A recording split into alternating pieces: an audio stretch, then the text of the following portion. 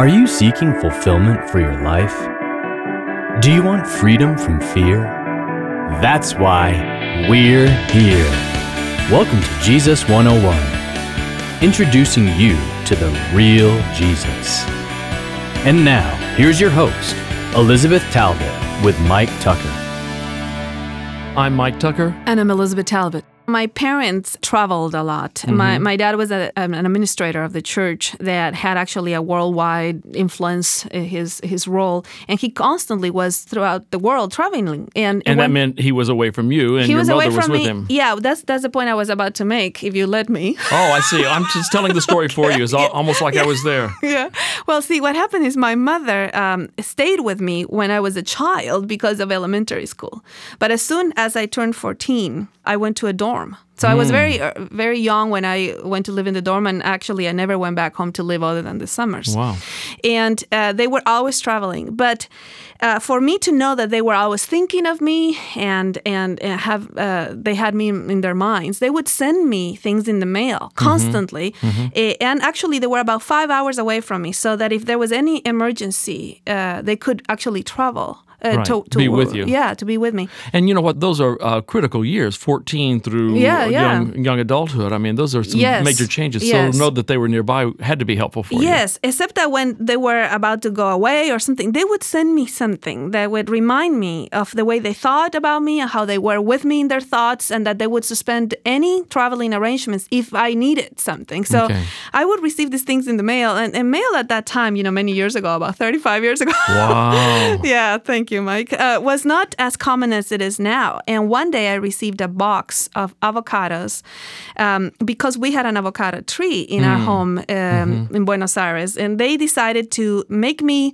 part of this this season when our tree was giving avocados. So they sent me avocados of our own tree. And I received in the college this heavy box with avocados. I made sandwiches and all kinds of things about these avocados. And every time I ate one of those avocados, I thought of home and how my parents were always thinking of me, wanted to make me part of their experience. It was almost like they were right there with you because of the avocados. Yeah, it became a sign of their presence with me. And today we're talking about Emmanuel, God with us, the fulfillment of the prophecy that God was never far away, that he was with us, and he demonstrated that through Jesus Christ, our Lord, who came here to be with us, to tabernacle with us, and to reconcile us to the Father. Yes, and actually God sent a very strange sign to a king that was struggling with knowing if God was with him.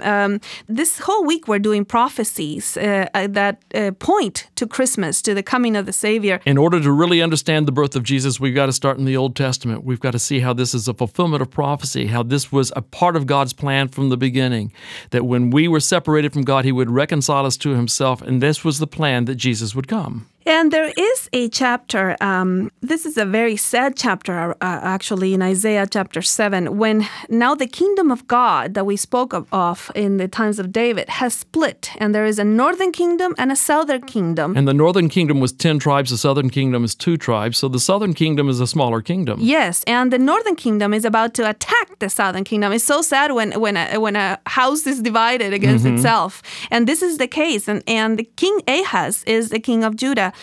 Which is the southern kingdom. Yes, and he's very afraid because this great army is coming against him. And actually, they were so afraid that chapter 7, verse 2 of Isaiah says that the Arameans have camped in Ephraim, so they're very close, and his heart and the heart of his people shook as the trees of the forest shake with the wind. Have you ever been that afraid? Yeah, that is very, very descriptive. And yes, I have been that afraid, and yes, I have shaken just as they are describing here. And so God says to Isaiah, the prophet, go to meet Ahaz and go talk to him because he has to know that, I have plans. Don't worry about this. So Isaiah goes out on verse 3 and he finds him in a very, very special place in Jerusalem. Yeah, he goes out to meet Ahaz and your son Shir-Jashub at the end of the conduit of the upper pool in the highway to the fuller's field. This is very important because Jerusalem does not have water resources that are natural. So he's surveying the pool to see how much water there is. Do we have enough water to stand a siege? Yeah, it's very interesting. And so God says, look, these kings that are coming against you are nothing to me. Yeah. You should not be afraid of them. It is amazing how God scoffs at our greatest enemy, that thing which frightens us the most. God just kind of chuckles at them. They're nothing compared to me. Yes, and he says, these kings will be nobody. I can shatter them in a thought, says God. So don't even think about it. And then he chooses on verse 10 to give Ahaz a sign that he is with him. I mean, he says, I'm going to send you a box of avocado. Yeah, so what do you want? And I'll name it, and I'll give you a sign. Yes. And Ahaz says, I don't need one. I'm going to trust you. I don't need to test you. And he says, I'm going to give you one anyway. And he comes up with this interesting little prophecy here, this promise, a sign, a prophecy in verse 14. Therefore, the Lord himself will give you a sign. Behold, a virgin will be with child and bear a son, and she shall call his name Emmanuel. Actually, this sounds like a pious statement of Ahaz on verse 12, where he says, I will not ask a sign of the Lord or test the Lord. Yeah. But the fact is, he has already decided that he is going to ask the Assyrians for help and that he doesn't really want God anyways. Yeah. And so God says, no, but really, you don't need to ask the Assyrians because Assyrians eventually They're going to turn against you. Will take all of the northern kingdom, which yeah. they did. And trust me instead. Correct. Don't trust them. Don't trust in these other armies, these foreign nations. Trust me, and I'm going to see you through this. And we don't really know what this child was, who it was, if it was a child that the king had, or if they were, this was a child that was born to somebody that he would regularly see. The thing is that this child would be around the king, and his name would be Emmanuel. And any time that this kid's name was called, the king would be reminded that God had offered him his presence and a sign. And actually, I love this because I almost imagine, the changing the child's diapers and going, Emmanuel, and every time you're going, God is with us. Remember, God is with us. It is amazing how often that happens in Scripture where a child is given a particular name in order to remind the parents of God's promise. Ishmael means God hears. Yes. God hears. And so every time that Hagar called his name, it was, God hears, it's time for breakfast. Yes. God hears, a constant reminder, God had heard her when she cried. Yes. And now this child's name, Emmanuel. Now let's fast forward to Matthew chapter 1, verse 23, because here we have an angel announcing the arrival of a child, and the imminent arrival of a child. Verse 23, it says, Behold, the virgin shall be with child and shall bear a son, and they shall call his name Emmanuel, which translated means God with us. It's very interesting because as Mike just said, Ishmael, look at the L at the end. Yeah. Is the same L in Emmanuel. Emmanuel. Because L is God.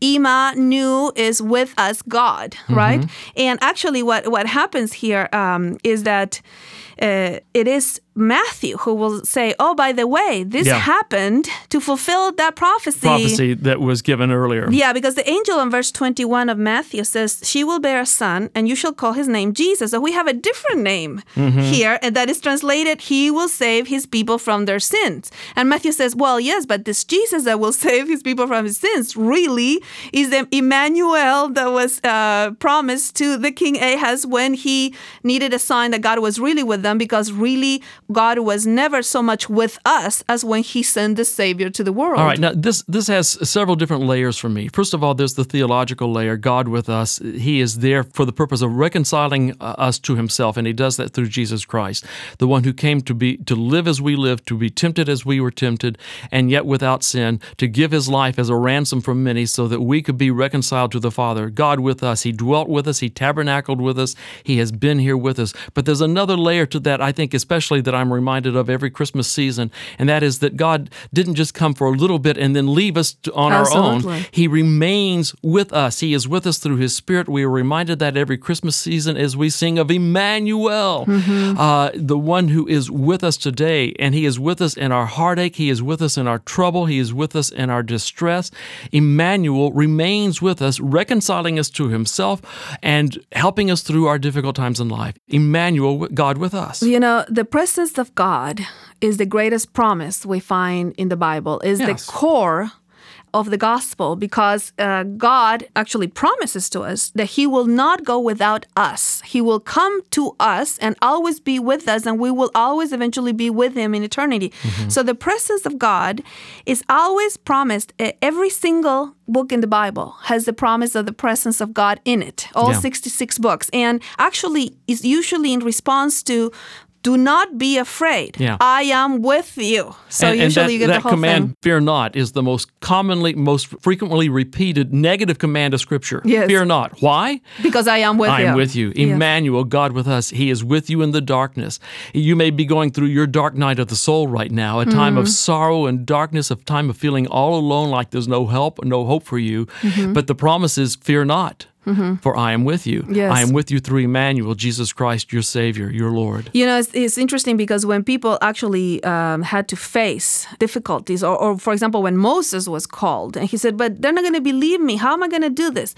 God answered, well, I am with you. My presence shall go with you. That's all you need. And, you know, it happens to a lot of people during the holiday season that they particularly feel lonely, like nobody cares, like there's, you know, no family around, perhaps. Huge time for depression this time of the year. Yes, and God has this one specific promise. I am with you. If you feel alone this time of the year, remember, the promise of the season is Emmanuel. God is with you. Thank you for joining us today on Jesus 101. For more insights and resources, connect with us at Jesus101.tv. That's Jesus101.tv. Like us on Facebook at facebook.com/Jesus101 Institute and follow us on Twitter at Jesus101 Media. Until next time, live free.